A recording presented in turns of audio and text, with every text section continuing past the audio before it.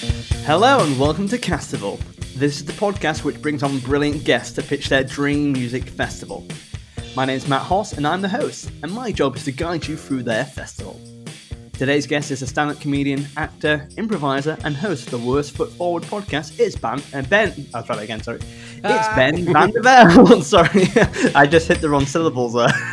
It's easily done. It's one of my favourite ways to fail to be introduced is people call me Ban van der Velde, and it sounds like the start of a rally. I have also been, what do we want? Ban van der Velde. When do we want it? Now. All right, well, I'll leave the premises. Tell you what, like, I hope I'm going to have to try and cut that, but like, it's what an introduction. And honestly, I feel kind of bad because I was so focused again, all the other words right, because that's the only part of the whole thing where I have any script. And then I was like, come on, don't mess it up.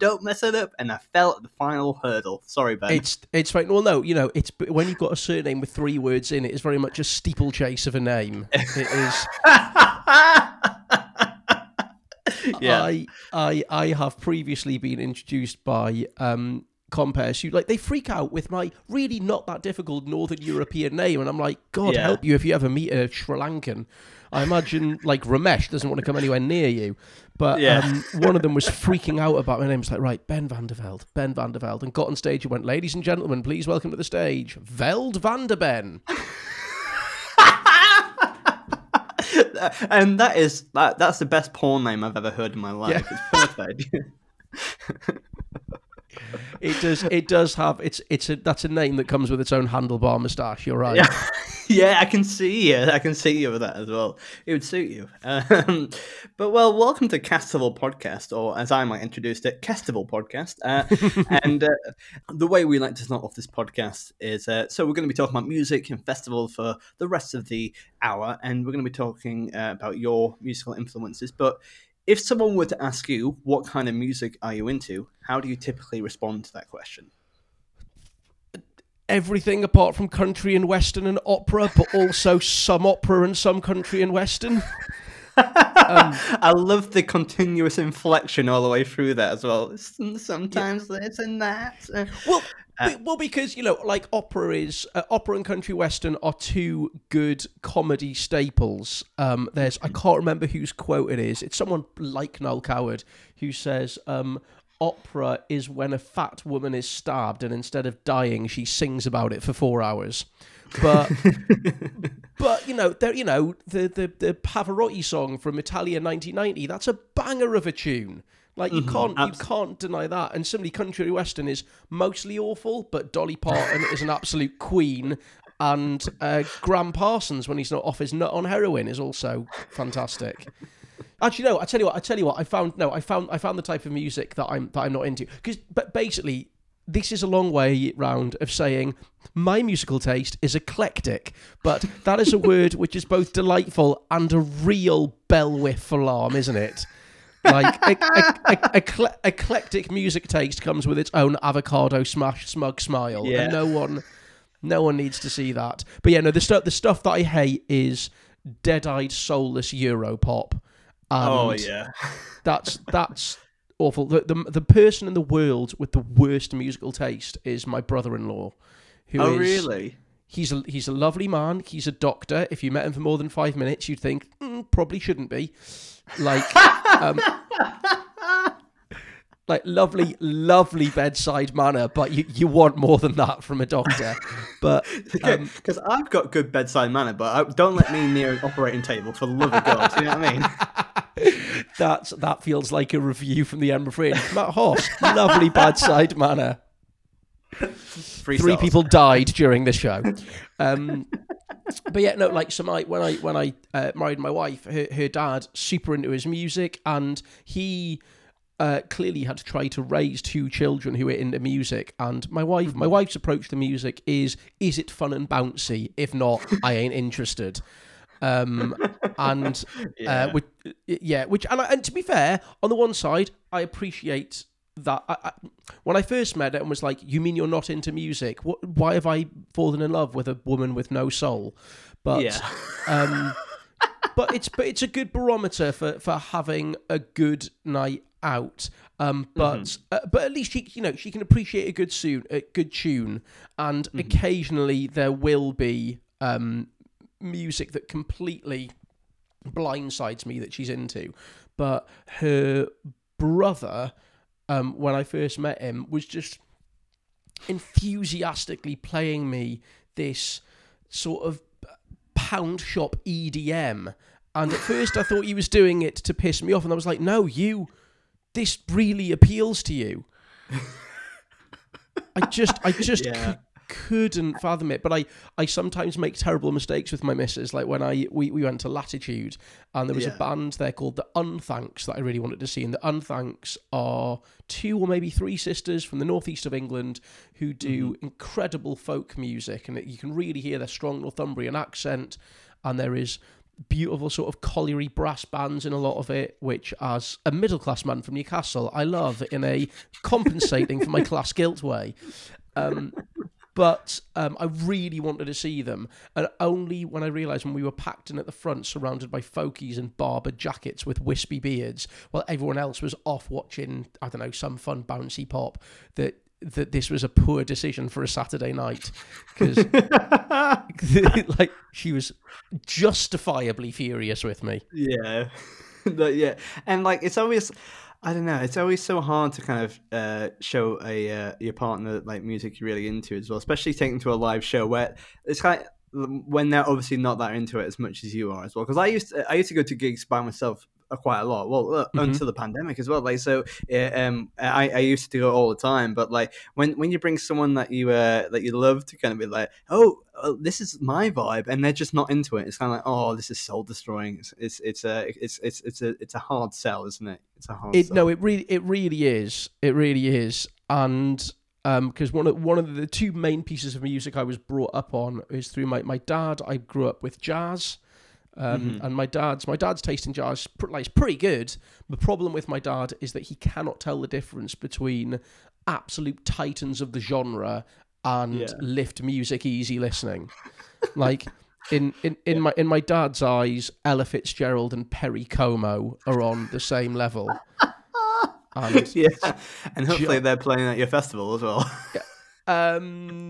Mate, Perry Como is clearing out the long drop toilets. That's what he's doing. yeah, that's a good idea. So I brought with that with him, and then with my brother, I was brought up with reggae and dub. My brother made the most incredible musical turn you could imagine. When I was growing up, because my big brother's 13 years older than me. Because I am a reconciliation baby. Oh, that explains so much. Yeah, no, it really did, mate. My parents split up at the end of the 70s, got back together again at the beginning of the 80s, and I was the product of that. So I am quite entitled. It's like, what? You mean I'm the glue that holds your marriage together? Yes, that's right. Here I am. Yeah, when I grew up, my brother was into metal. Yes. Because that's the right era he grew up in. Again, the good stuff from Van Halen and Iron Maiden and Guns N' Roses to Saxon and Whitesnake. And I don't know if you or your listeners have heard of the band Whitesnake, but all they need to know about Whitesnake is that Whitesnake is also an anagram of shitwank. I actually saw Whitesnake at my first ever music festival at Download in 2009. Yeah. And they were below Aerosmith. No, was it below Aerosmith? No, below Def Leppard, I think. And it was too saucy for me. I was a very young boy. Do you know what I mean? It was too much. Too saucy. Oh, Matt that's Hoss, my review. You're such a dad. To be fair, all the dads were enjoying the sauce as well. Yes. It was good. I enjoyed it, but I also think if I went back now, I think I might. I enjoyed it at the time. Let's say it like that. There's certain bands I liked as a teenager, which I may not enjoy as much these days. But no, that's fine. We now what the thing is, what I most like when I look back at teenage bands is either bands that I pretended to be better than when I was a teenager. I mean, for me, as somebody who's into I was like proper music, but not Oh God! See, it's hard not to say I'm not into your mainstream business without sounding like Yeah, a yeah. music Nazi, which is quite difficult for me as a little Jewish man. I so Yeah, I'm going to say I'm a member of the music Mossad instead. yeah. Um, but so the thing that the stuff that I've rehabilitated from my teenage years is stuff like the Spice Girls and Robbie Williams and Mhm. Britney, because I'm like, yeah, they're bangers. Of course they Yeah. are. Mhm. But in the same way that what I like is the stuff like the other thing that I've rehabilitated as a teenager from a teenager was when I was a teenager, all my mates were into professional wrestling, and I was like, no, I'm into books and French existentialism, and what? Why is no one sleeping with me? And now I'm like, is there any greater piece of entertainment on earth than a Royal Rumble? It is Yeah. off the hook. But the stuff that I love as teenage is this I have guilty teenage pleasures. Like they are not welcome at my festival, but Yes. Yeah. I've still got quite a soft spot for Cooler Shaker. More than that, Matt, I've still got a Mhm. soft spot for their second album. Not Well, but I think you make a really important distinction there because there's certain things that you enjoy listening to, but wouldn't quite put in your dream festival. And I think there's a nice distinction between the two as well. Because I think the same kind of music I don't mind listening to if someone puts it on, but I wouldn't go out my way to listen to it as well. yeah, well, there's music. There's because the beautiful thing about music now with Spotify playlists is you can curate it even more. Like obviously, when I was growing up, it was all about curating mixtapes and Hmm. discovering things on CD and through my dad and my brother's vinyl, and then the fun and excitement of peer-to-peer downloading on LimeWire, where that was genuinely eye-opening, because I remember the thing that really, whilst I had my dad and my brother's musical taste, which helped me learn stuff, more on my brother in a minute, don't make me forget that, and but I I learned to build up my music collection from copies of Q magazine in 1997, 1998, and they published the top 100 albums and singles of all time, and then they did another issue about the top British albums, and I sort of looked at it like it was the gospel and was like, this is, and it's quite something to buy Dark Side of the Moon and be like, well, I've been told that this is one of the most incredible things ever, rather than buying it in 1973 going, I wonder what this is, I'll skin up a joint and oh my god, my reality has been realigned. And Hmm. it's I spent a lot of time um ticking off stuff that I thought you had to listen to, if you know what I mean. Yeah, absolutely. So it's more like a checklist, like a tick box exercise rather than an exploration, a personal exploration. Yeah, and don't get me wrong, I enjoyed it and I discovered lots of stuff. And the thing that things really started to get interesting when downloading kicked in, where suddenly Yeah. all the stuff that would only be available on bootlegs, which, is a 15, 16-year-old in Newcastle, I had no real idea of how to get. Suddenly on LimeWire, I was like, what? Jimi Hendrix did a version of Sergeant Pepper's Lonely Hearts Club Band and he played it live. All right. Yeah. And suddenly my hard drive just got full of all of these incredible knockoffs and cover versions and alternate takes that, Hmm. in any other time in music listening history would have taken you years to accrue, and I got them in 3 months.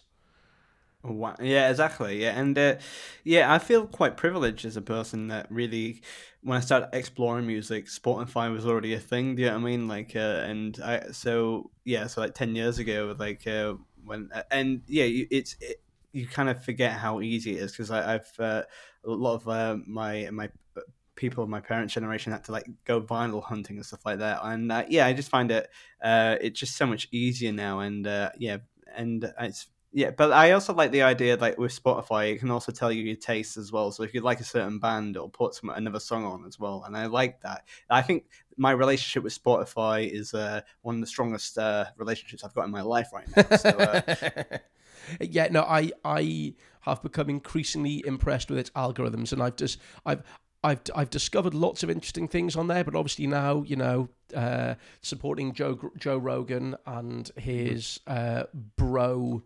alt right yeah, fascism is a little problematic.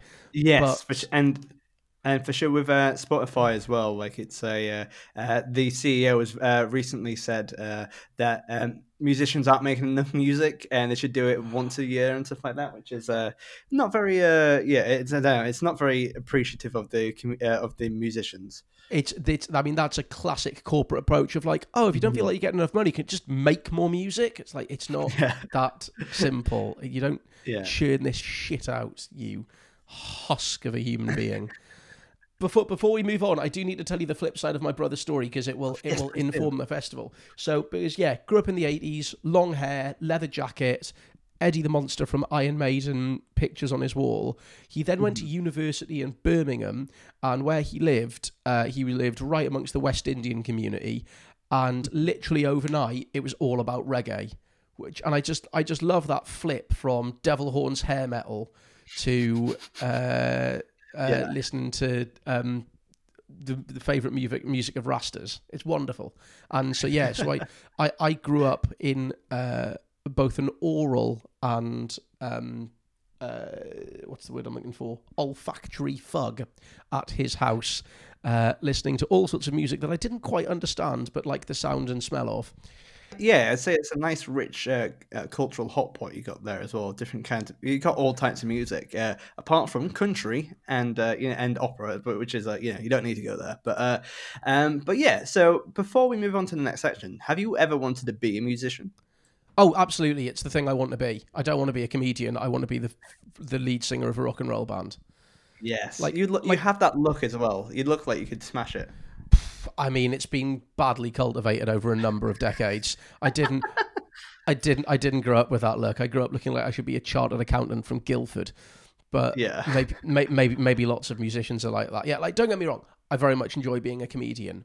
But if you gave me a choice of musician or comedian, it hands down musician. I would obviously, I'd love to be one of the greats, selling out big old stadiums. But if I was just a really good musician who played sessions, I'd be. Do you know what? I think I'd probably be happy being the best wedding band in my price bracket. Yeah. Yeah, but you only do covers of Europop. That's the deal. You've absolutely nailed the evil twisted genie who have your wishes my command. All right, well, I think it's now time to set up camp. Brilliant. Hello and welcome to Season 5 of Castival. Thank you so much for listening to this podcast. It really means the world to me. If you'd like to help support the podcast, please make sure to give it 5 stars on Spotify or Apple or whatever platform that you're using, and give it a nice review. If you like the podcast, please tell a friend, share it. If you want to have bonus content and financially support the podcast, why don't you become a Patreon for a little as £1 a month, where you get to have bonus podcasts, videos, and so much more. Best way to support the podcast is keep on listening to the show and enjoy the rest of the season. Castival, if you can hear me, I want you to sing along. Go for it. Castival. One more time. Castival. You got it. Before you can have your dream festival, we need to talk about the admin behind your festival. So Ben, what is the name of your festival? Well, I think it's going to be fairly straightforward, and I'm going to call it Vanderfest. Oh, that's good. That's good. Yeah, I've discovered through doing 5 Edinburgh shows that my name, unlike, say, Joe Lycett, is fairly unpunnable. The only one that I can come up with, and I didn't even come up with it, a mate came up with it, and I basically need to write a show funny enough to deserve this show title, is Vanderlaugh Generator. Yes, that is very good. It can be very, I like that a lot. Yeah, but that's basically, if you don't live up to that name, then you are getting in. It is a lot of pressure. But I went to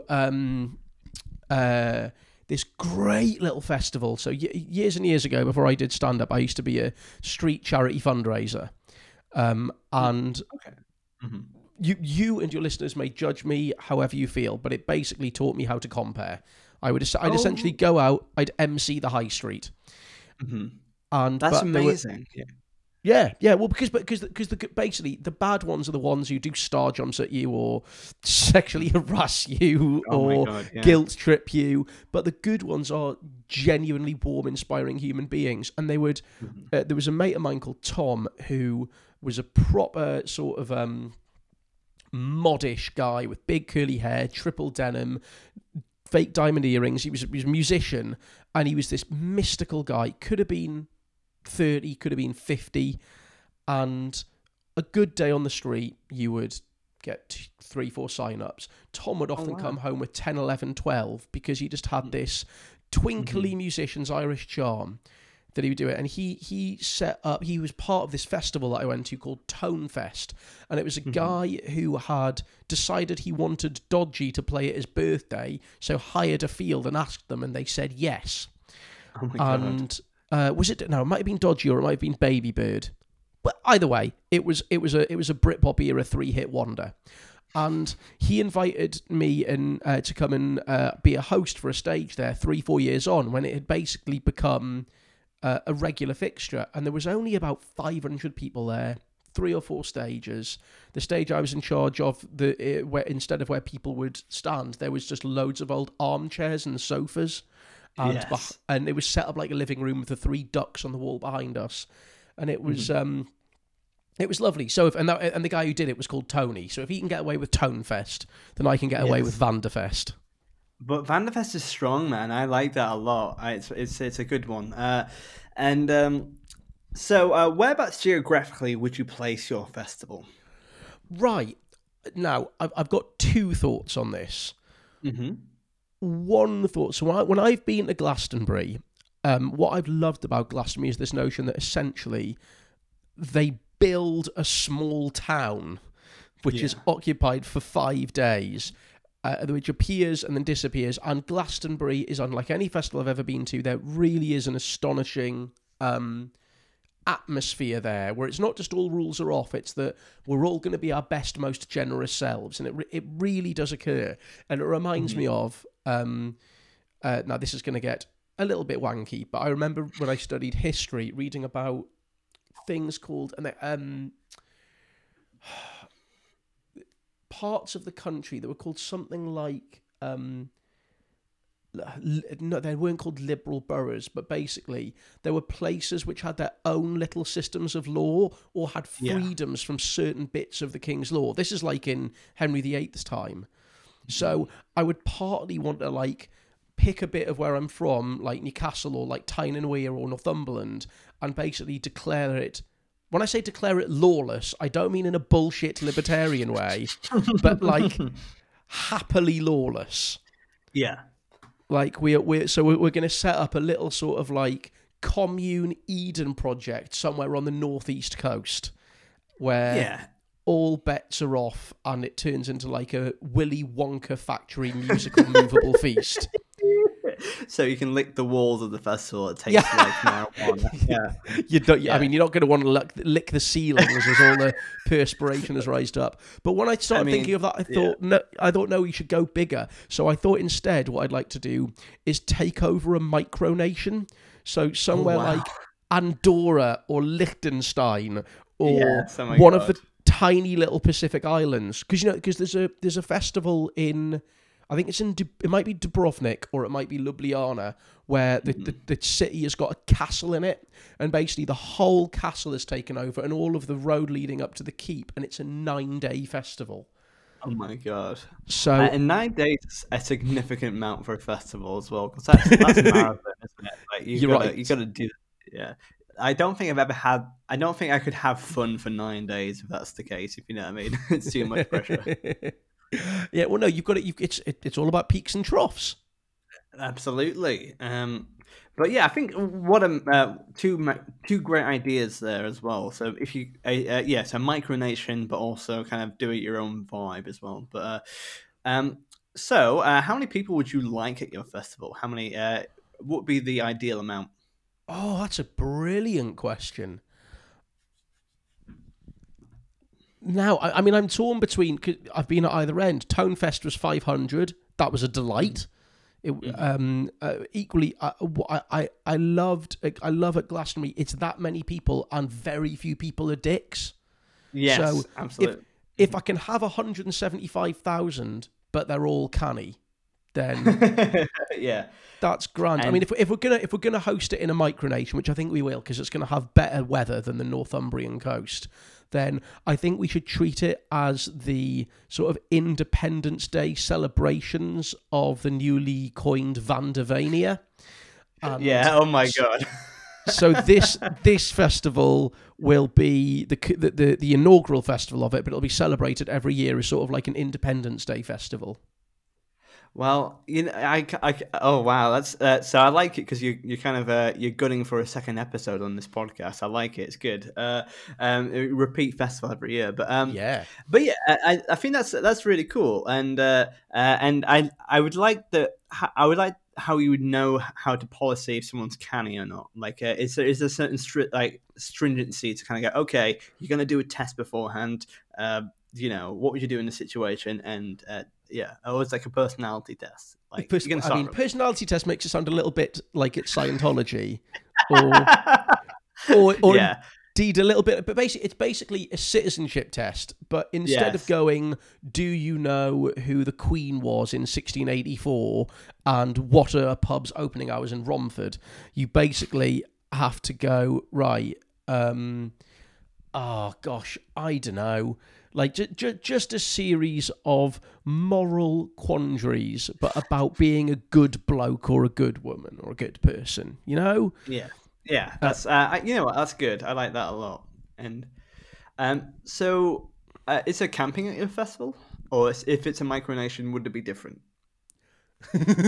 I mean, my head has just gone wattle and daub huts, but no. There's got to be camping. There's what I would like if it's a micronation. We spare no expense. The Exchequer is paying for it because we're a micronation. We're going to be a tax haven, but we're going to be a tax haven only for like NGOs and green energy weed edibles companies and like all the good guys. So we will use the money that's put into us and then we'll invest it in camping. And it is my pledge to you, the future people of Vandavania, that your campsites will be as good as the VIP campsites at Glastonbury. Because here's the thing, if you've ever performed at a festival, once you go performer, you never go back. Yes, absolutely. Yeah, it's a different kettle of fish. But I think you're kind of building like a literal like utopia here. It sounds wonderful. Can I be part of it? Am I canny enough to be part of it? Mate, of course you are. Of course you are. You're warm, you're kind, you're a vegan, but you're not a dick about it. You're very welcome. Yes, passed it, aced it. Yes, I'm going to smash it now. All right. Well, I think we know a lot of background about Vanderfest, but I think it's time to know who's playing at the inaugural festival. Castival, are you ready? Here we go! Get on your feet! If you know this one, sing along.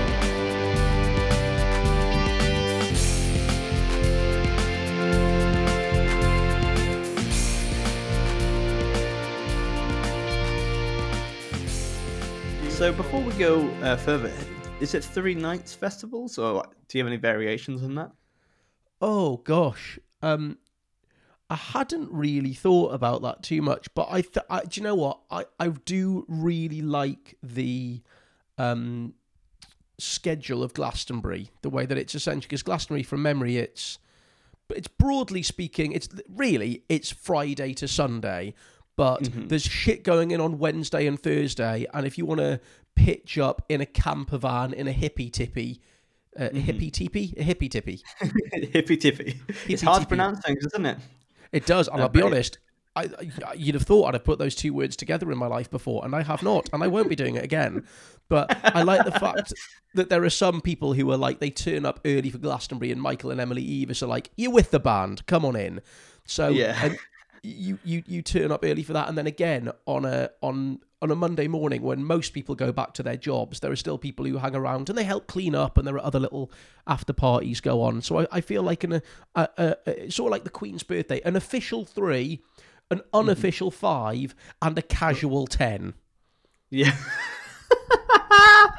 An extremely relaxed 365. Yeah. Well, that's the motto of Vandavania. Yeah.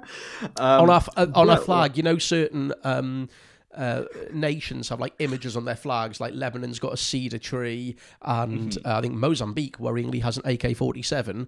Well, Vandavania will just have a Lilo and a doobie. Yeah, that's it. Yeah. That's it.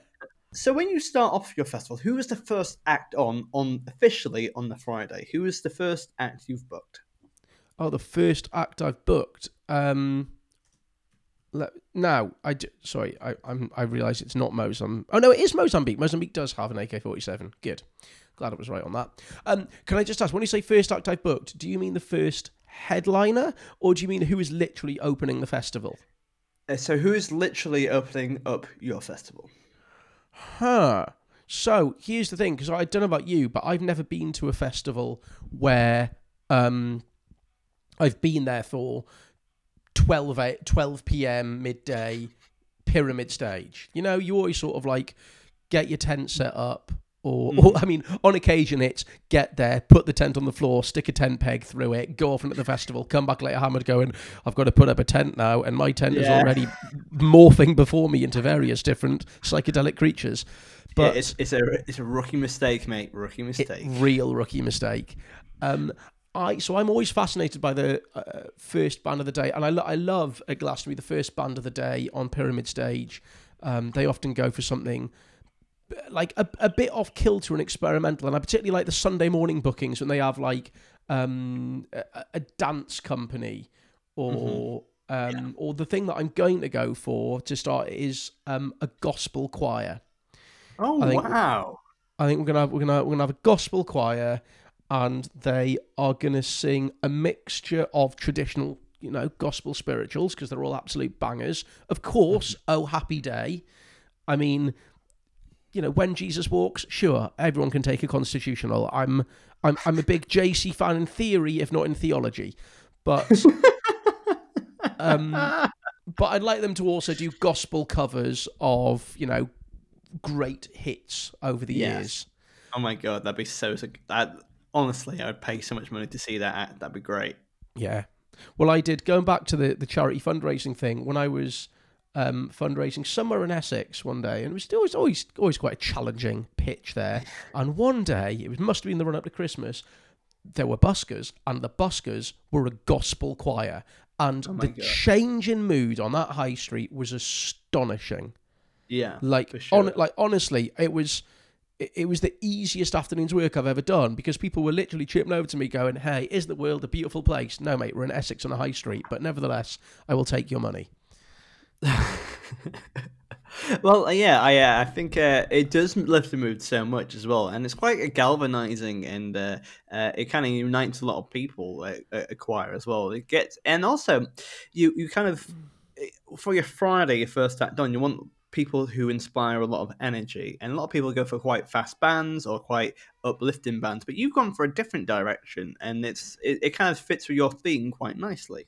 Yeah, and also there's, and this is something that I have forgotten through lockdown, and also, as you'll know, this being a stand-up, I haven't got to go to many gigs in the past decade because I'm working 4 or 5 nights a week, but the power of watching live music, whether it's played and or sung, is astonishing. And I remember going to see, I can't remember if it was a band or a club night, but with my mate Loz from university, and Loz was about 80% deaf, so for her to enjoy the music, she literally had to dry hump the speakers and feel the vibrations. And I realised that's the thing that makes live music so good. Brian Wilson had it right. It's the good vibrations, and you when when someone sings, sure, you enjoy the note and the pitch, but it is the vibration they're making in their body coming out through the air, hitting your body, that has an actual physical effect on you. And it's the same with people making sounds with their instruments. So I think a gospel choir literally sending out good vibrations has got to be what we did go for.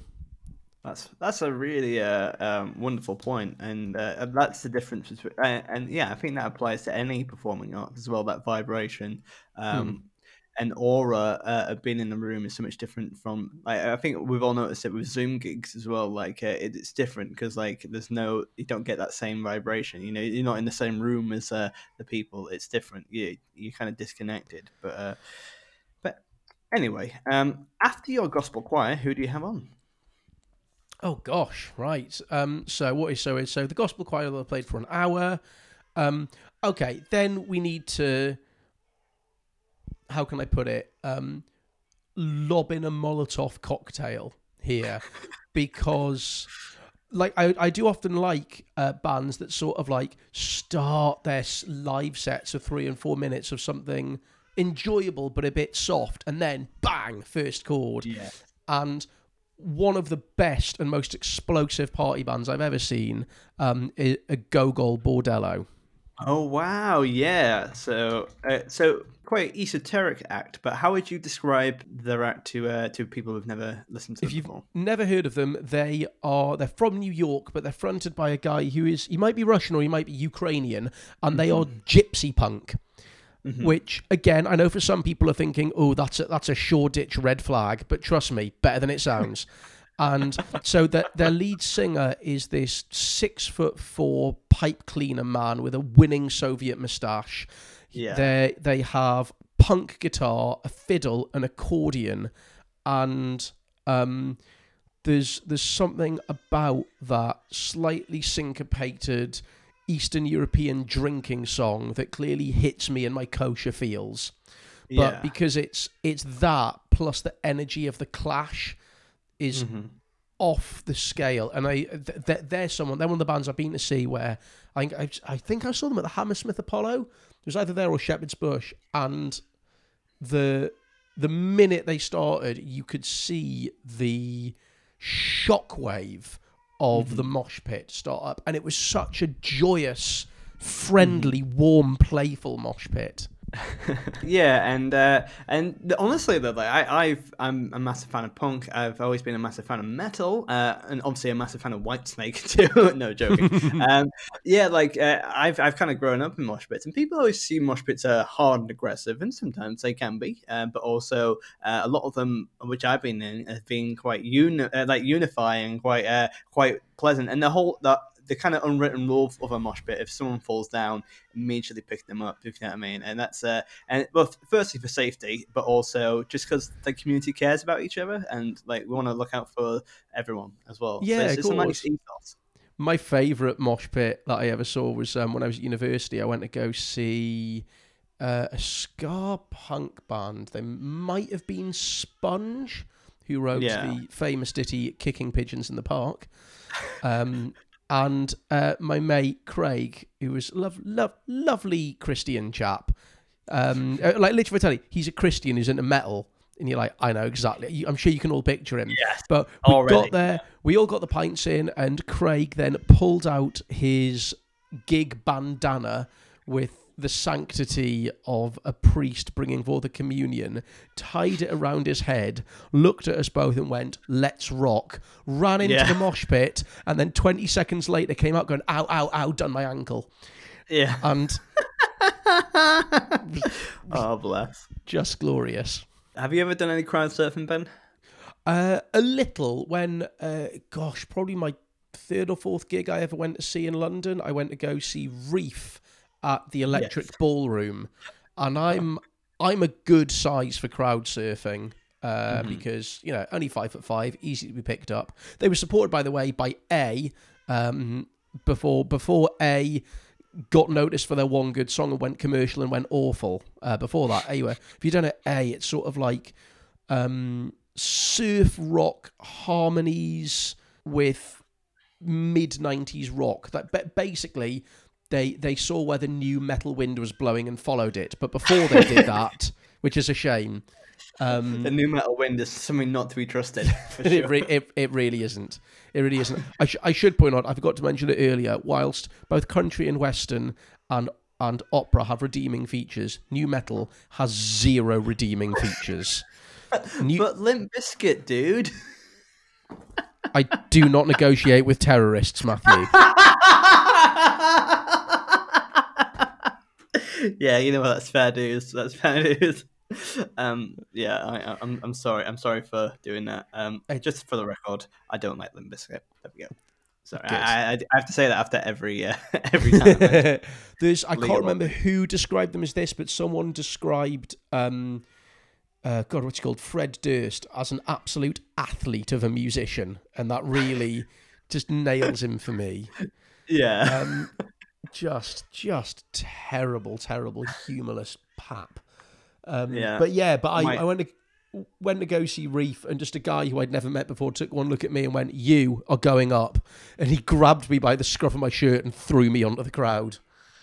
Oh god, and yeah, it's quite terrifying. Also, it's kind of like I've been at the front for like Download Fest, and as a teenager, and for 1 year, I think it's 2010, maybe 2011. I was at the front all day, and like literally for a Five Finger Death Punch. And if you've never heard of Five Finger Death Punch, they are exactly what they sound like on the tin, and they are and like literally just waves of people just going over the top of me. I got kicked in the back of the head like so much. I had to spend half the gig crouched down to avoid crowd surfers. But yeah. So we've had the mosh pits of Gogo Bordello, but after that, who have you got? Well, because this is still day one, and I've thought the way I'm going to curate this for your listeners, because we're just talking about the main stage here, but obviously the beauty of, say, Glastonbury and all festivals is you wander around the festivals and see the different stages. And I love that at Glastonbury, because you just walk past and go, "Who's that? Oh, Supergrass. Oh, well, I wouldn't normally go and see them, but fuck it, let's have half an hour of Supergrass." So I'm going to take you around some of the different stages of my festival, if that's all right. Real. Please do. So I think what I would next like is Sister Rosetta Tharpe. And Sister Rosetta, if you don't know her, is one of the people who actually created rock and roll. Really? Yeah, it wasn't Elvis, guys. It was this is one of the things. What wasn't Elvis? Wasn't even Chuck Berry. It was this incredible woman. And if there's a particular video which you should look up on YouTube, which is it's when Sister Rosetta first came to, I don't know when she first came, but when she came to England, and it's in Manchester in 1964, and she looks incredible. She's got the same sort of physique as Ella Fitzgerald, so like quite a big, sturdy black woman. She's wearing a big fur coat and holding the sort of guitar that you would expect to see around Angus Young's shoulders. Okay. And she is playing in a train station in Manchester, and she is on one side of the platform, and on the other side of the platform there are people on there's an audience sat in seats. And so one of our stages is going to be that train platform with Sister Rosetta playing on it. And oh wow, she absolutely rocks. Like she's got the voice. If you looked at her, you'd be like, yeah, obviously you're going to have a banging soul and rock and roll voice, but she can tear up that guitar like the best of them. I'm actually just watching, because I don't know Sister Rosetta Tharpe, but I'm just watching that video from Manchester, and it looks so cool as well. It looks and it's such a dramatic. It's a dramatic gig because she's on one side of the platform, everyone else is on the other side, and she's just rocking out. It's fucking cool, mate. It's really cool. That's so nice. She's going to be there, and I think what on that stage, because obviously there's a huge history of train songs. Stop That Train by Bob Marley and the Wailers, and Folsom Prison Blues, and oh god, what's the early Elvis one? Oh, that's really bad. I should know that. Anyway, there's an enormous history of rock and roll and bluegrass and blues that's related to trains. Yeah, so I think we'll just have train songs on that stage. And Train stage. the train stage, and obviously, as a palate cleanser between each set that's on, you'll have the Thomas the Tank Engine theme tune in full. Because With Ringo Starr. with Ringo Starr, I mean, that theme tune is an absolute banger. It's an absolute banger for two reasons. One, cracking sort of boogie woogie roly poly piano, and also it's 4.5 minutes long and has at least 2 key changes. I imagine at the end of the Sister Rosetta Tharpe's gig just being like, thank you, good night. Guitar solo and goes, do do do do do do do. Like, it's such a massive tone shift. Yeah. I think it would work beautifully. And I don't know, maybe what we should have is that each new person who comes on has to play their version of the Thomas the Tank Engine theme tune. Yes, that sounds great. There's a great YouTube video of bands playing metal tunes on early learning center equipment, killing in the name of on a Tiny Tots guitar is an absolute delight. That's great. So do you have anyone else for your train stage, or what other stages do you have? So other stages, so obviously Sister Rosetta is no longer with us, so a couple of other stages which will contain mostly people who are no longer with us. We're going to bring the Beatles back together, and quite simply, I'm going to make them work hard, and they're used to it from their hours and hours of gigs at in Hamburg. One of my favourite things that I did at the start of lockdown was I listened to every single Beatles album from the start all the way through to the end, and I live tweeted it. It took a while, and what I'm going to do is I'm going to get the Beatles back, and they are going to start with track 1, side 1 of Please Please Me, and they're going to play all the way through to Get Back on Let It Be. And as they go through it, they're going to change costumes, they're going to change facial hair. And the backdrop is going to change behind them, and when they get to Let It Be, they're going to go all the way back to the beginning. Oh my god, that's so good. So it's kind of like, oh, I'm really tired. It's like, no, stop it, get back on stage, put that handlebar mustache on and that the Sgt. Pepper's outfit. You got to do it now. Come on, mate. Yep, exactly. So we're gonna play them into the ground. I would love, like, as I say, it's kind of cyclical. So like, they go from a Let It Be back to Please Please Me, and obviously at the end of the at the start of the 70s when they broke up, they all have beards and long hair, and I imagine just have to shave their heads like mid thing. All right, go back to Please Please Me. Put on the grey suits. Come on, lads. Yeah, well, no, maybe what it is that you shave all the beards from Let It Be off, and then you plant them in the ground, and a new beetle grows. So it's a bit like, a bit like, have you ever seen the film The Prestige? Yes. Yeah, where he just grows loads of people, so you just grow loads of Beatles. Yeah, and you're right that it's cyclical, because I've been listening to over lockdown that I Am the Egg Pod, which is a deep dive into the Beatles, where a guest will pick either a Beatles album or one created by the Beatles after they split up, or one of the knockoff American ones, and it's a brilliant podcast. I will happily talk about the Beatles for days and days and days, but they're one of those bands and artists, like the other obvious ones are people like Dylan, Bob Marley, who you can just Bowie, listen to nothing but them. And the difference is, at first I thought, hey, maybe we could do it for a few artists. Maybe we could have Bowie starting out with, his first album was called David Bowie, because it takes him 3 albums to get to Space Oddity. But we could have him going all the way through from start to end, but you're like, no, he's got to start in 1971 and he has to fucking stop in 1983.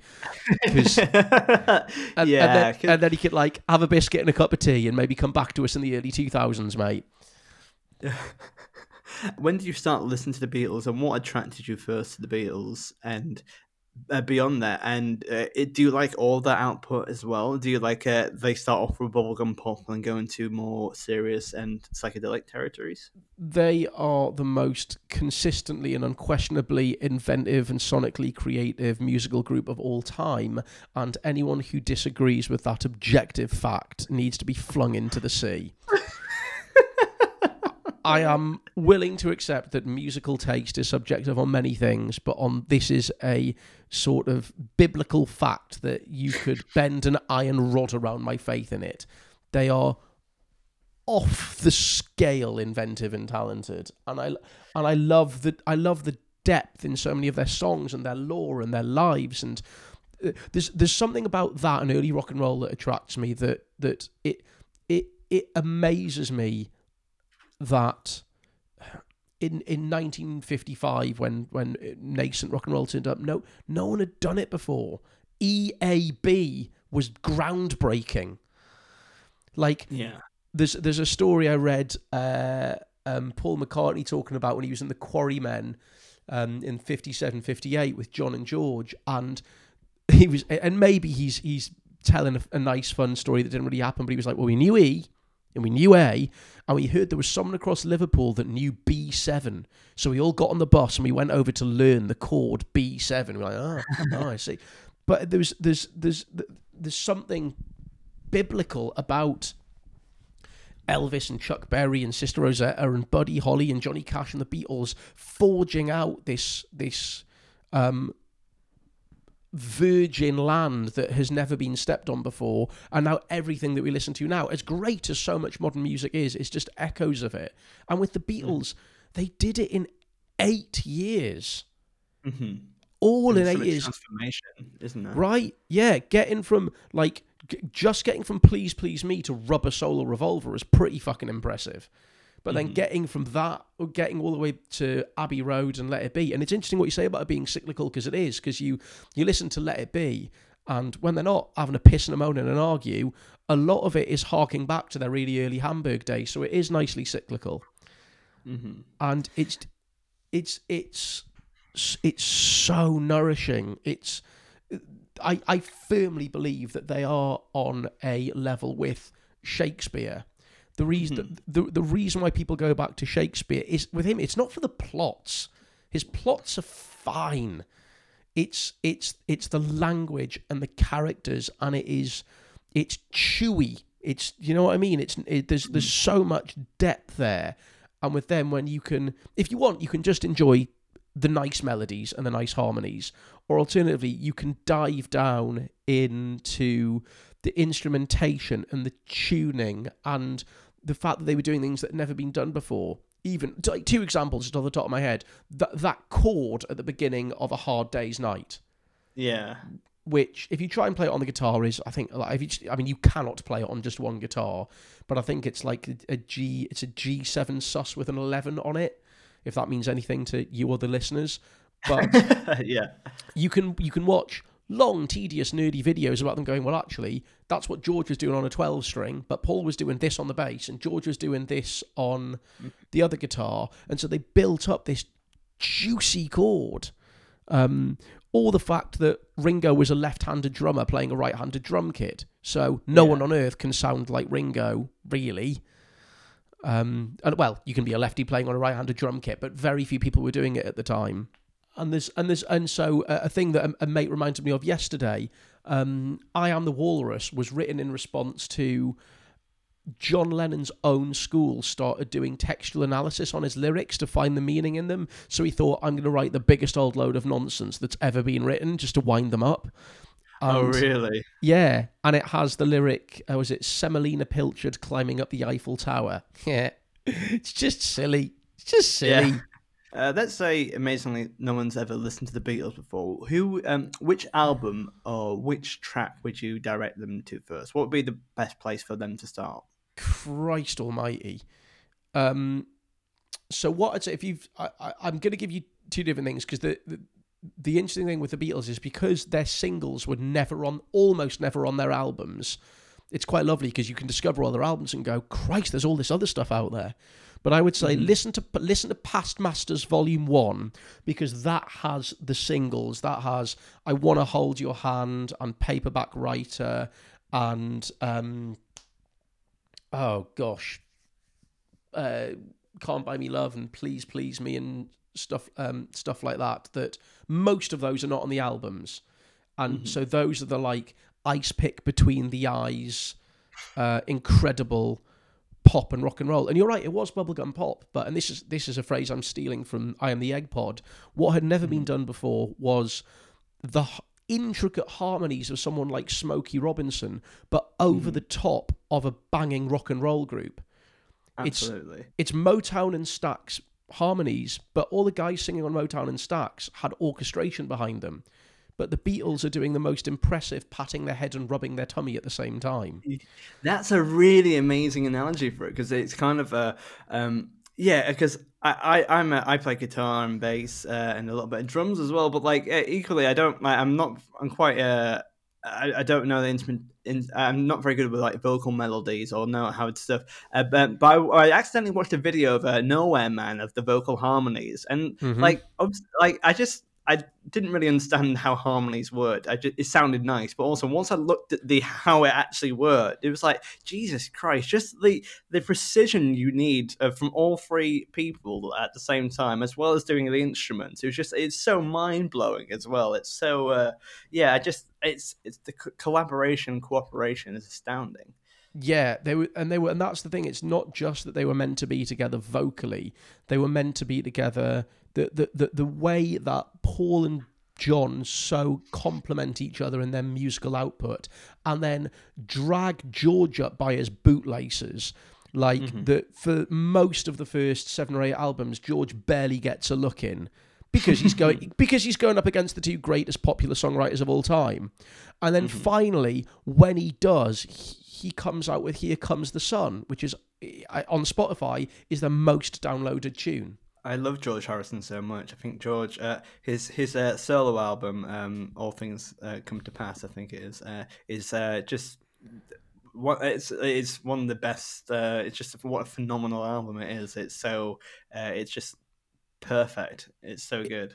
It's so beautiful, and the thing with George as well is that he's not a showy lead guitarist. He serves the song, and yes, and it's always appropriate and it's always tasteful, and it's uniquely George and the Beatles. I mean, there's certain Beatlesy chord changes that I just don't get how they're so the Beatles. Do you know what I mean? They're so the Beatles, and yet also something new. And the genius of the Beatles as well is they will, in one song, they will essentially invent a genre or a band and then go, yeah, we're bored with that and we'll go off. Because the other introductory album to listen to is Revolver, which is the album that came before Sgt. Pepper. And Sgt. Pepper is an incredible work, but it's weighed down with the weight of greatest album of all time, which it isn't, but it's brilliant. And it's weighed down by all this Victoriana that I love, but I understand how people can find a bit twee. Whereas Revolver is almost every type of song you can imagine, and so it opens a song called Taxman, which basically invents the jam. Like you listen to the bass line on that, and Paul Weller's gone, sweet, that's a career. Yeah, but it's got that. It's got backwards guitar solos. Can you imagine any other band on earth having a children's song that is legitimately brilliant and references the Goon Show, and also with Tomorrow Never Knows, a song that invents the Chemical Brothers? Like, yeah, it's not, since you framed it like that, it's really it's put another that's wonderful.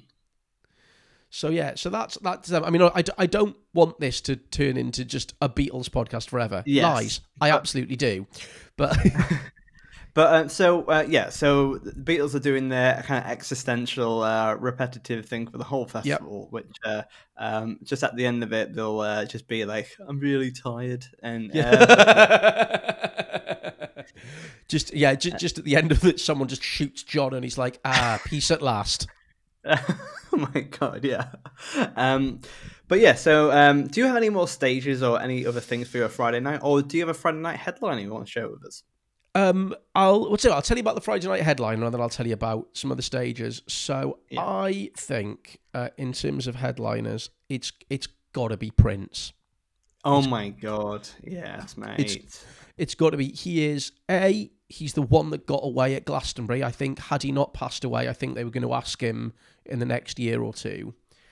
And what astounds me about Prince is he has the fret wanking genius of Hendrix with the musical understanding of Stevie Wonder and the raunchiness of neither of them. And yeah. I know a lot more about Beatles and Prince, to be honest. But also, what I love about Prince is that he plays all the instruments himself and records it. Like he's done that for all of his albums, and he started off when he's like 20, 19, something like that, and it's remarkable. Yeah, it really is. And I listened to a show. In fact, it was Great Lives on Radio 4 that Sindhu V nominated Prince, and she said two wonderful things about him. One, that I didn't know he was actually really shy when he was young, and when he first auditioned to be on a record label, they sort of had to squeeze the song out of him, which is not what you think of with Prince when you see on stage. And the other thing, and I'm gonna not do this justice when I say it, but she talks about, as a Hindu, there is a Hindu notion that there are people or beings in the world that are essentially there to be conduits for great force, for great artistic power. And she's like, that's Prince, mate. Like, I know Hinduism's full of blue blokes with 17 arms, but also, like, I love the notion of musicians as conduits for this force of music. And he's got a great ability to just play one note, and that note will do. Thank you very much. Yeah, and it's a really refreshing and very it's a very novel point you make there. What does Prince mean to you, Ben? And when did you first realize that you enjoyed Prince? So with the Beatles, I thought they were nonsense until I was about 11, and then through these Q magazines discovered them, and they meant something ever since. Prince has sort of grown on me, and it's only really it's all about Purple Rain and Sign of the Times for me. Those were the two albums that really got me into him, and it's I'll be honest, he doesn't hit me emotionally as much as others. It's just what a showman he is.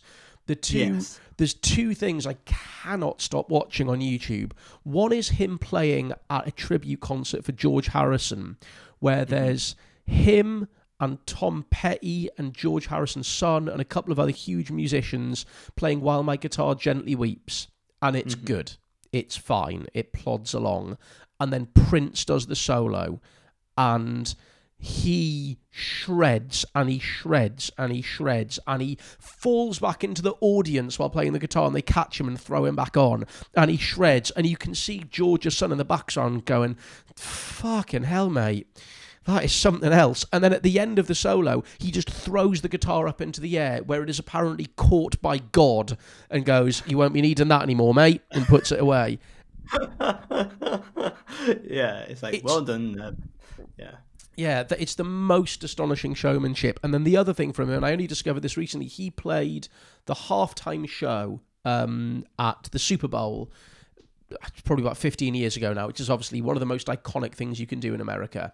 And it was I believe it was in Florida, and it was the first time ever that it had rained at the Super Bowl, and it didn't just rain, it hammered it down. And there's a wee documentary about it you can watch, and the full performance, and his dancers were in 8-inch heels, not good with the rain. There was all this electrical equipment out, not good in the rain. And, he's on this huge walkway that's in the shape of his Prince symbol. That's difficult. And by all reports, when he got told about the rain, his response was essentially, let it rain. Let it rain. It's almost as though I'd planned it. And imagine he plays this incredible set, opens with Let's Go Crazy, which has the most astonishing guitar solo at the end of it, throws in a bit of All Along the Watchtower, a bit of Foo Fighters, he covers something else, and then he ends with Purple Rain as all these people take the field. There is a Super Bowl marching band playing along with him. All the lights are out, and it's honestly like Prince is conducting the elements. My God. I remember growing up watching Radiohead at Glastonbury in '97 when it pissed it down, and they owned it, and I was always sad that I missed it. But at Vanderfest, it'll be a beautiful sunny day, and then the I mean, fuck it. Let's be on a Pacific island. It's gonna be tricky to get to, but we'll find a way. A warm Pacific rain is gonna come in and gush over Prince as he plays this set of bangers. Well, honestly, like I think whenever I've seen a band live and outside, rain can make it a difference because it can make it really quite emotive and very it is as you say an elemental thing, and like I don't know what it is, but it adds to the magic of the night. Sometimes it can be for the worst. Like I remember on the Sunday at a Meta festival, just being so cold and wet, and that's not nice. But when you're in the warmth of a crowd and it's at nighttime, it's such a little bit of rain. Wow, it can really turn the tides of an actual festival. Yeah, no, I totally agree. So Prince is closing night number 1. Brill. So let's head to Saturday as well, because we're gonna probably. But yeah, so who do you have for your Saturday, Ben? Saturday, so opening up on the main stage, we're going to have the Count Basie Big Band. Oh wow, I've never heard of them before. Could you tell me a little bit about them? Oh mate, Count Basie is one of the 2 great jazz band leaders of all time. He, so you've heard of Duke Ellington, I assume? Yes, I have. Yeah. So Duke Ellington is essentially the greatest American composer of the 20th century. He is off the scale good, but Count Basie was, I believe, the first album my dad ever bought, the Atomic Mr. Basie, with a picture of a massive mushroom cloud on, which seems A, inappropriate, and B, slightly metal now. But yeah, real sort of like propulsive big band stuff. Like have you seen the film? Oh God, what's the one where J.K. Simmons beats the shit out of the kid who's a drummer for 2 hours? Whiplash. But that sort of music, just real sharp, tight, on the beat, big band music. And Count Basie, who is this, I think Count Basie looks like the black cop in Die Hard. He's just if you're trying to picture him, that's what he looks like. Alternatively, he appears in the film Blazing Saddles. Like there's a bit where the sheriff rides off into the sunset with a big band music playing, and the shot pans out, and it's just the Count Basie big band. Wow. Okay. But Count Basie plays my favourite piano solos of all time, which is basically one note every 16 bars, but it's the right note in the right place, and is real funky. Oh wow, okay. Tell you what, like the way that you talk and discuss music that you love, as with a lot of guests we have here, but like with you, it's really it's so magnetizing. You have a real way with words on the subject, Ben. Well, thank you. If I wasn't didn't get to be a musician, like maybe a music writer. Yeah. What I'm essentially saying is that I'm living out my 4th or 5th dream in terms of the league table. What I'm also saying is BBC Radio 6, I am right here. Hey, get behind me, buddy. This is what this podcast is all about. it's my turn in line, baby. But yeah, absolutely. So after Count Basie, who do you have on your Saturday? Oh, after Count Basie, I think we're gonna have. Oh gosh, we're gonna keep things bouncing along. We'll have a bit of Madness. Oh, that's nice. Yeah, Madness. So you've really, I'd say you do have an eclectic taste in this festival. Like with a bit of ska, some early rock and roll, some gypsy punk, and Prince, and gospel as well. Like you kind of got it all. So why Madness? Madness. I mean, there will be other reggae and ska at this festival, but Madness are one of the most fun bands I've ever been to see. I did. They put on a music festival at Butlins Minehead, where they headline it, and they get loads of different soul, funk, whatever bands on, and it was great. It's the biggest audience I've ever played to. Oh wow! And about 700-800 people, and you go out and go, oh fuck, they're skinheads. Oh no, they're nice skinheads. It's all good, and because it's great because you go there in the evening and they're all skanking. They're dressed in their Madness outfits, but they're all too old to skank, and it's quite something when you see someone wearing a pallbearer's hat and cricket bats hobbling along on crutches trying to skank. It's a wonderful thing. So what I love about Madness, which the Beatles have as well in places, they write really happy tunes, and it's really difficult to write happy songs. Absolutely. Like any fucker can write the blues. I mean, not any fucker, but it's but having a song which is a piss and a moan is much easier than writing something that is happy but not saccharine or mawkish. And yeah, absolutely. It's not like to do something which is genuinely upbeat as opposed to being like, hey, we're feeling good, and you know what I mean, like you can sniff through the falsery, do you know what I mean? Like, yes, you absolutely can. So I think and to continue that, but what I love about them, they've got lots of happiness, but also a bit like a slight bittersweet element to it. So I mean, It Must Be Love isn't their song, it's a cover, but that's happy just with a little bit of sweet hint. Or same with Our House as well. No, I'm thinking of the Crosby, Stills and Nash Our House. But fuck it, they can play both of those. both versions, yeah. Yeah, and so after that, I'd have Ben Folds 5, who wow, cool, yeah, are a great band, and I'd probably get them to just like can their sad songs, because obviously when they go sad, they go heartbreaking sad. But I remember going to see them. I want to go. I've seen them twice. Once I saw Ben Folds doing a double bill with the Divine Comedy, and I love the Divine Comedy.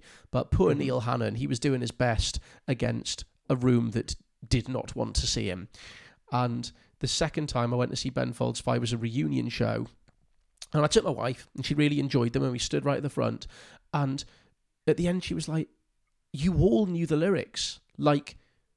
3,000 people knew all the lyrics, and she was like, it was almost like a cult, because I adore music. I have terrible recall for lyrics, like the Beatles. I must have listened to Beatles songs thousands of times and I still forget them. But there's something about Ben Folds 5's lyrics that just lodge in my brain.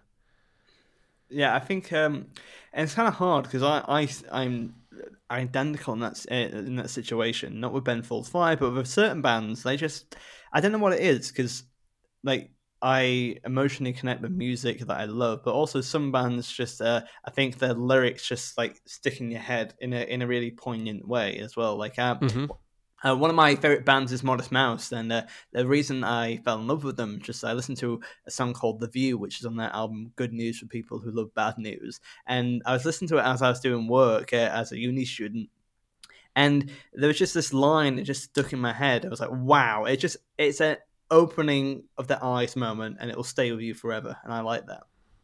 Yeah, that's great. It's not often I will listen to songs for lyrics. Like I do love great lyrical content because I love Dylan.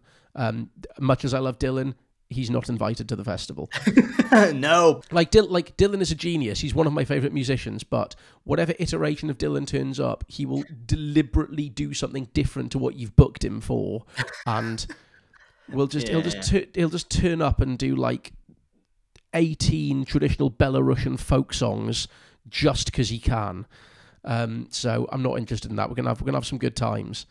But there's a great song I was listening to the other night, which is Death Cab for Cutie's "I Will Follow You Into the Dark," which is essentially about if there is no heaven or hell, I will still follow you into death. So yeah, love of mine, someday you will die, but I'll be close behind and I'll follow you into the dark. No blinding light or tunnels of gates of white, just our hands clasped so tight, waiting for the hint of a spark. Wow. Yeah. It's like there. Yeah, it's amazing. There's another one. This is a band. Oh yeah, and I've just thought of two more stages. One stage, and this is a shout out to Tom Tuck for pointing me in the direction of this band. The Mountain Goats, who are... Oh, yes, yeah. I don't know much of the Mountain Goats other than Tom Tuck worships the ground that they walk on. Yes. But there is a song of theirs called This Year. Which yes, I know that. It's another one, which again, it's 3 or 4 chords, but it's just so propulsive. And it has the chorus is, we're going to make it through this year if it kills me, which I've been listening to a lot in 2020. Yeah, that year, that song gets more and more poignant every year that goes on. It's God, yeah. And but so yeah, the Mountain Goats will just be on a stage attached to a blimp circling Vanderfest, playing that song. yeah. That's less of a stage, more of a high concept and a very costly idea. But to be fair, I didn't pull those strings when we had the Beatles reanimated and regurgitate every 24 hours as well. Yeah. So what other stage do you have as well? So you have Mountain Goat stage slash blimp. What other stage do you have? So two others. We're going to have. I'm making my musicians earn their keep. We're going to have a never-ending jam stage. Not in the Village Fate sense, but basically we're just gonna have a blues jam that like someone sort of like you know how during lockdown everyone's been making sourdough and you've got like the starter dough that always has to be kept alive. So there will be like a rhythm section that I assume is just going to be John Bonham and John Paul Jones from Led Zeppelin, and they're used to playing for hours and hours and hours and not stopping. Mm-hmm. And we'll occasionally sub them in for Keith Moon and John Entwistle, and they're just going to be chugging along. And nice. It's just going to be a blues jam, and just people are going to come in and out, and obviously we'll have like guitarists and that, but then anyone with any different instrument at the festival can just drop in, jam for 10 minutes, and pop out again. Mm-hmm. And I've got this. I am not that well versed in the lazily named world music. I mean, having a world music section is like calling Black and Asian people ethnic minorities, when if you look at the world, they're very much in the majority. Yeah. But yeah, there's one particular instrument which I love, which is the kora, which is yes, I know. Yeah, it's an African harp with a sort of the bass is like, I imagine back in the day it might have been either something like a coconut or a shell, and it's got a spine going up out of it like a ship's mast, and then bunches of strings hanging down from it, and it's like a traditional European harp, except that it's in tune with itself. So you or me could sit down with a kora and make it sound good, but when a master musician sits down with it, suddenly it's poly melodies and poly rhythms at the same time, and it's like nothing else on earth.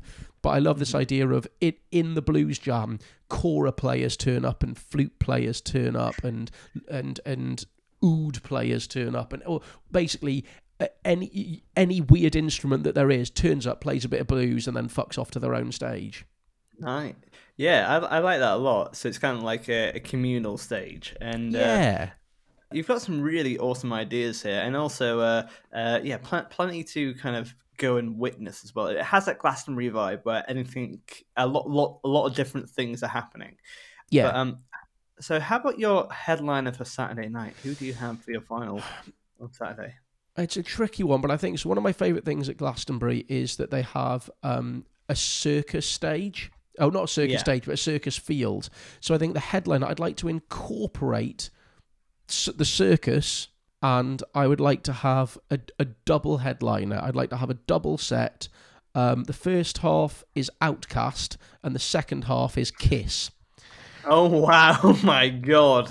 That's a combination I've never seen come in my life. Outkast and Kiss. So can you tell us more about this? Because there's got to be some kind of thinking behind this madness.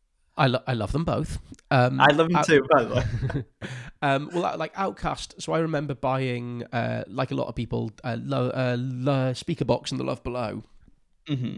I have got more and more into hip hop the older I've got, and the more that I've come to understand it and realise what an enormous fertile world it is. But that was one of my introductions to it, and it is the only time when I put The Love Below in where I've put a CD in and then 3 tracks in, taken it out and gone, they must have put the wrong CD in with this box, because this can't be what I think it is.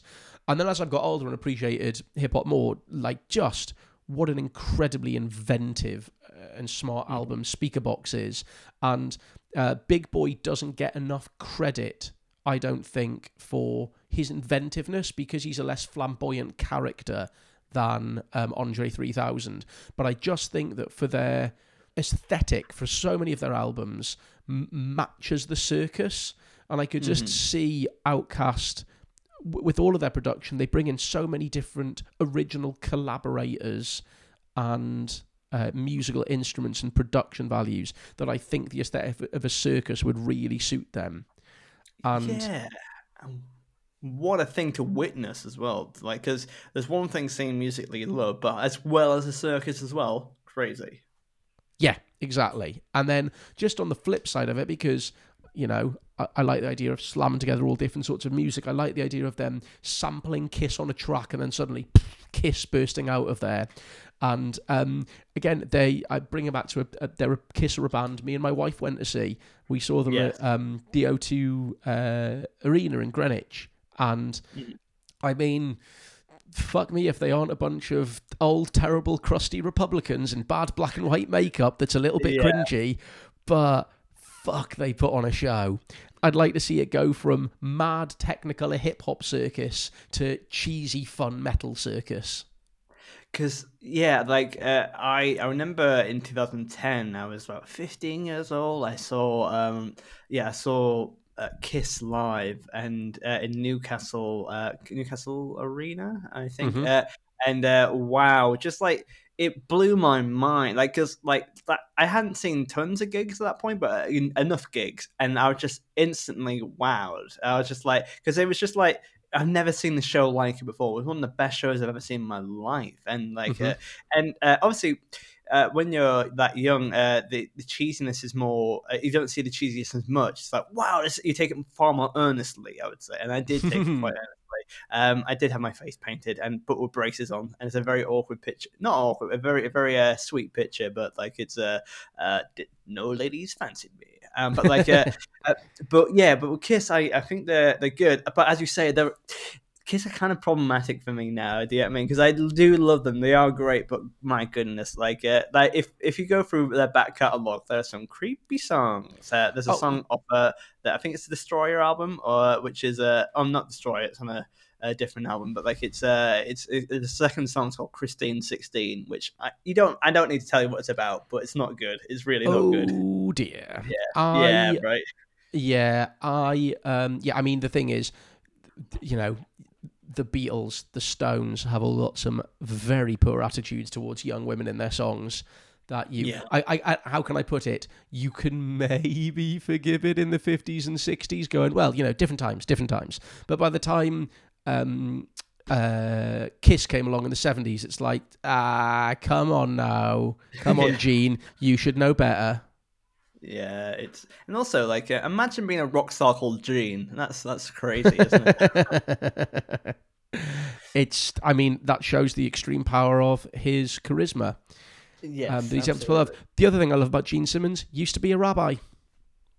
Really? Yeah. Didn't know that. But yeah, what two amazing headliners plus circus as well. You do have to be careful with Kiss's pyrotechnics with the lions, but all that aside, cracking show. Yeah. And I think we should let's do your Sunday as well. So who do you have for your Sunday? So I think for opening, I think Sunday we've had a big night. We've had a big night. We've taken a lot of hallucinogenics to enjoy Outcast, and then we've snorted some cocaine off the neck of Gene Simmons' guitar. So we had a hell of an after party. So something a little bit gentle. So I think we're going to have another collaboration this time, and it's going to be a collaboration between Bjork with Claude Debussy on the piano, and just sort of real gentle Sunday morning chill out, but with some nice inventive Bjork Martian bleepy bloopy bits. That does sound like a bit like a fever dream, but what a good way to wake up. You're hungover and just kind of seeing some I do love a Sunday because you just you're very hungover and tired, but also you still want to have a nice time. So if you saw something like that, you'd be like, "This is perfect," but also I don't know what's happening. Yeah, I remember being drunk and hungover for one of the days in Download in 2018. I went to go and see Body Count, who I didn't really know at the time, but it's Ice-T is the frontman of the metal band Body Count, and they're actually really good. But also, I went there, turned up, I was expecting Ice-T to do his thing, but it wasn't. It was a metal show, and he started off with Raining Blood by Slayer, and I was like, he just stood there, hungover, just like, I don't know what's happening. I don't know why I'm watching this. I mean, that's the kind of vibe I think that gives off.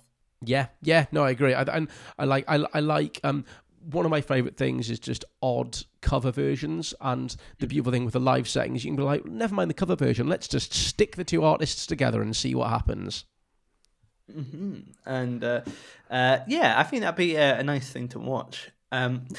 And after that fantastic coupling, who do you have? After that, I do love the way that over the years, Glastonbury has developed the Legends slot in the middle of a Sunday afternoon with, they've had the Bee Gees and Dolly Parton, Tony Bennett. There can only be one woman who does this, and it's Ella Fitzgerald. And it's going to be just like, and you know what? Louis can be there as well. It's Ella and Louis sat down, nice warm cup of hot chocolate, and they're just taking requests. I assume you mean Louis Theroux joining Ella Fitzgerald. Yeah, it's Ella Fitzgerald with Louis Theroux and some swingers in the background. I mean, who wouldn't want to watch that? It's amazing. Well, yeah, like Louis turned up just going, I heard there was some swing music, and I've got this horribly wrong.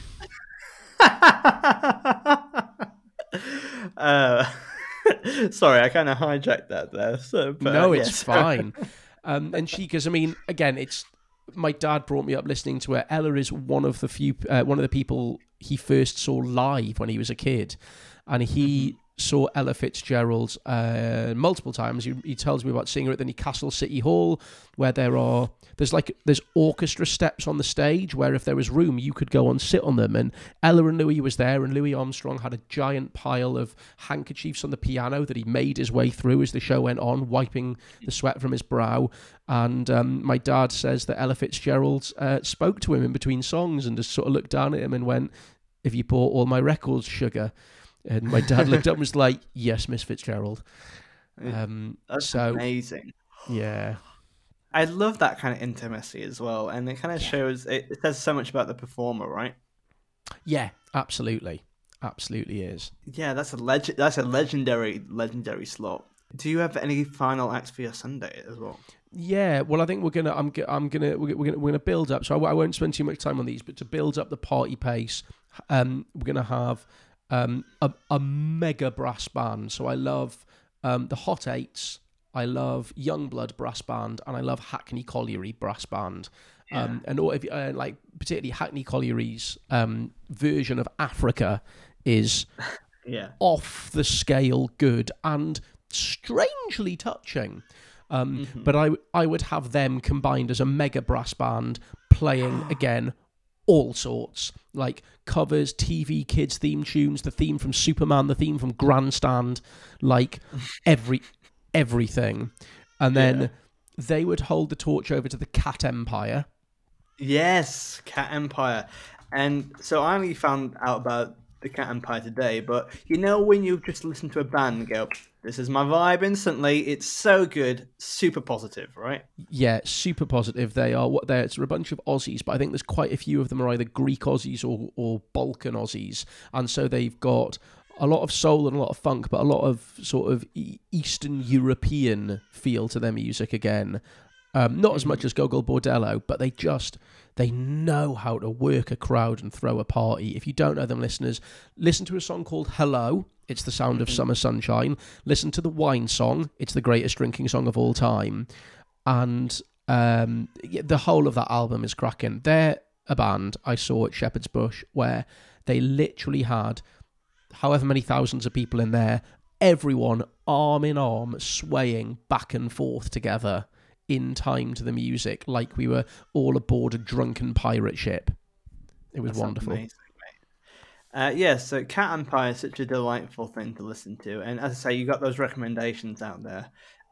So is Cat Empire the penultimate band, or is the headliner next? Who is the final act? The headliner is going to be next. So in an ideal world, all of the stages would just before the headliner the loop that the Beatles are on. They wouldn't be finishing with Get Back just before the headliner. They'd be working up to A Day in the Life.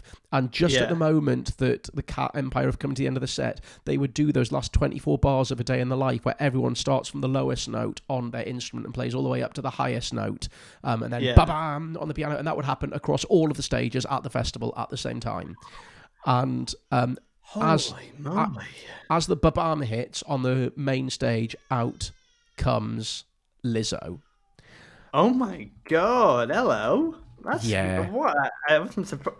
You know what? We've had a lot of upbeat vibes for this whole festival, and especially in this day in particular.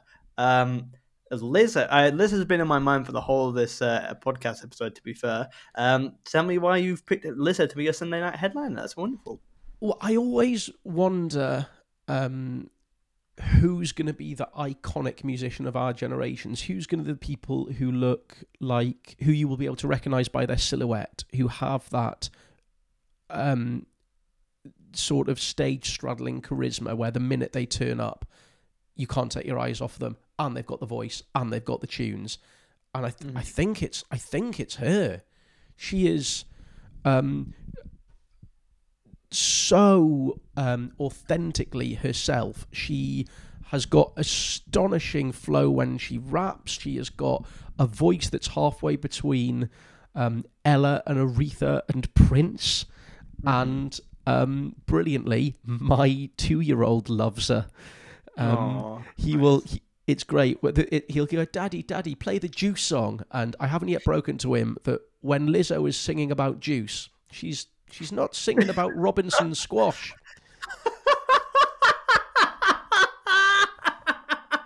Oh, imagine being like, yeah, my favourite thing is Ribena. Thank you very much.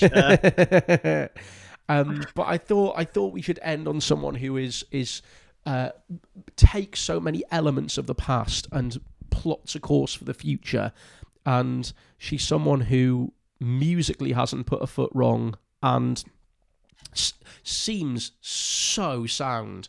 I can't remember quite what it was, but I saw a thing of, I think she was touring in Australia when the bushfires were happening, and so on a day off touring she was like, right, yellow fluorescent jacket on, I'm getting down to one of the factories to help out with people who were, I think she was packing boxes of food parcels for people who'd been affected. It was something like that.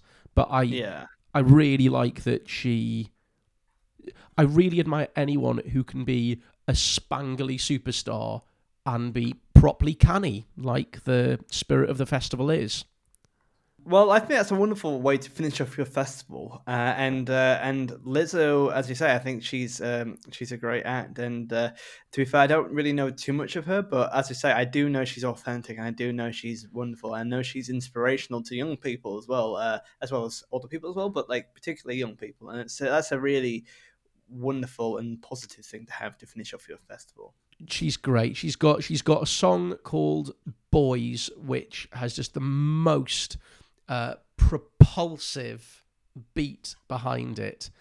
And there are I could talk about so many of her tunes. There's a song called 'Cause I Love You that opens her most latest album that, again, it's so modern, but has got a melody line in it that you could imagine being sung by Betty Boop. But it's like Betty Boop with the filthiest brass and bass behind her. That's a really nice way of putting it. It's time to head to our final part of our podcast where we talk about and how we deal with floor fillers. Okay.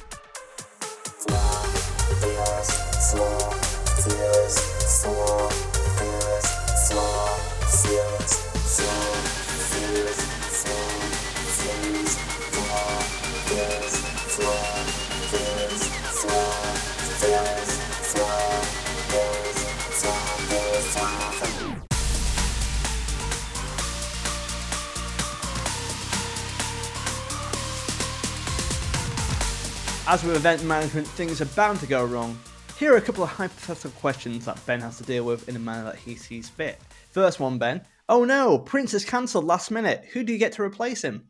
Jimi Hendrix. Oh, that's spicy, but it's good. Yes, great. Why Jimi Hendrix? Oh, well, sorry, I just thought, if we're judging someone up from the past, Matthew, you don't ever have to ask a question like, why Jimi Hendrix? Because the answer is because Jimi Hendrix. I knew you were actually going to tell me off there because you used my Yeah. full name, Matthew. Yeah. Do not question Or Hendrix.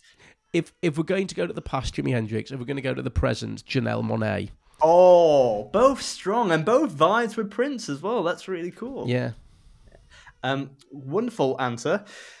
Question number 2. Oh dear, someone's running late and you need to fill for time. Fortunately, one of your favourite celebrities is willing to do a DJ set for you. They don't need to be a DJ, but which celebrity would you pick to do a DJ set?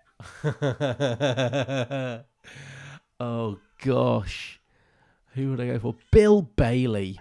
Yes, that's a strong choice. That's good. I've actually seen Bill Bailey live at Sonosphere and right before Metallica. Really, really funny. So, one of your acts has forgotten all of their equipment, but good news, they can do their set as an acoustic set. Which band, out of all the ones you have, would you choose to do an acoustic set? I think that... Oh, that's a really good question. Do you know what? I'd like to watch the Beatles do an acoustic set, but I'd like to watch them do it on, like, pots and pans and... Yeah. I would like Beatles to do their songs, but as Stomp. That's exactly right. Imagine Eleanor Rigby, like ding, ding, ding, ding, ding, ding. Yeah. Right. Eleanor Rigby played on the spatula and the spaghetti winder. So penultimate question. Outkast and Kiss hate each other's guts. They say they won't perform if the other band is performing. Who would you pick out of the two? Outkast. Oh, would you not even try and negotiate trying to get Kiss back on band? Back. What would you say to Kiss? You'll be hearing from our lawyers. And finally, your festival loves you, Ben, and they want you to sing one song at your festival. If you had to pick one song to join an artist with to get on stage and sing, which one would you pick? Oh my word! I mean, it goes against the answer that I've just given. But I'd be like, Gene, come back. Can we do God Gave Rock and Roll to You? Yeah. Okay. You know what? I don't need the rest of you, but just I'll do this one. In fact, you can fill in. Yeah. Oh well, that's a. Why did you pick that song? Because it's quite a motive song and quite a big rock song. Oh yeah, I mean it's a big. How can we put it? It's a song drawn in crayon. It's from Bill and Ted's Bogus Journey, which, along with the film before that, was one of the most formative influences on me as a child. Mm-hmm. I it is absolute comic book stuff and nonsense, but to an 8-year-old Ben, the notion that one rock and roll song could unify the world really appealed to me. It's a really childish view of everything, and I have very romantic and sentimental views about the true power of music, but this distills it in a very comic book way that I find very appealing. That's really sweet, and what a perfect way to finish off this podcast episode. Thank you so much for joining us, Ben. It's been what a wonderful discussion and recording. Mate, you're very welcome. Can I quickly plug something before I toddle off? You just beat me to the post there. Ben, how can people find you online, and can you plug away, please? So the places to find me are on Twitter. You can find me at Ben Vanderveld. But the two things I'd like to plug, as Matt mentioned, I have a podcast called Worst Foot Forward, sort of a cross between QI and Room 101, where me and my co-host Barry McStay introduce guests as diverse as pro wrestling promoters, magicians, scientists, psychologists, therapists, actors, comedians, and sports commentators about the world's worst thing on that particular topic. My special Fable Maker has just dropped on Next Up Comedy. Brilliant. So if you go to nextupcomedy.com/Ben Vanderveld, you can watch my show Fable Maker, which is a completely improvised show where I build a story up using crowd work with the audience. And if you sign up to it using that link, then I get some money to feed my child. And what an amazing show it is, and an amazing podcast. Ben's incredibly talented. Thanks, man. Please go and check that out. But also, if you'd like what we do, please follow me at Castable Podcast on Twitter. You can also send us an email at castablepodcast@gmail.com, and you can follow me at Matt Hoss Comedy on all the platforms, every single one. You name it, I'm on it. Not that one, but and please give a massive thank you to my wonderful guest, Mr. Ben van der Velde. You're very welcome.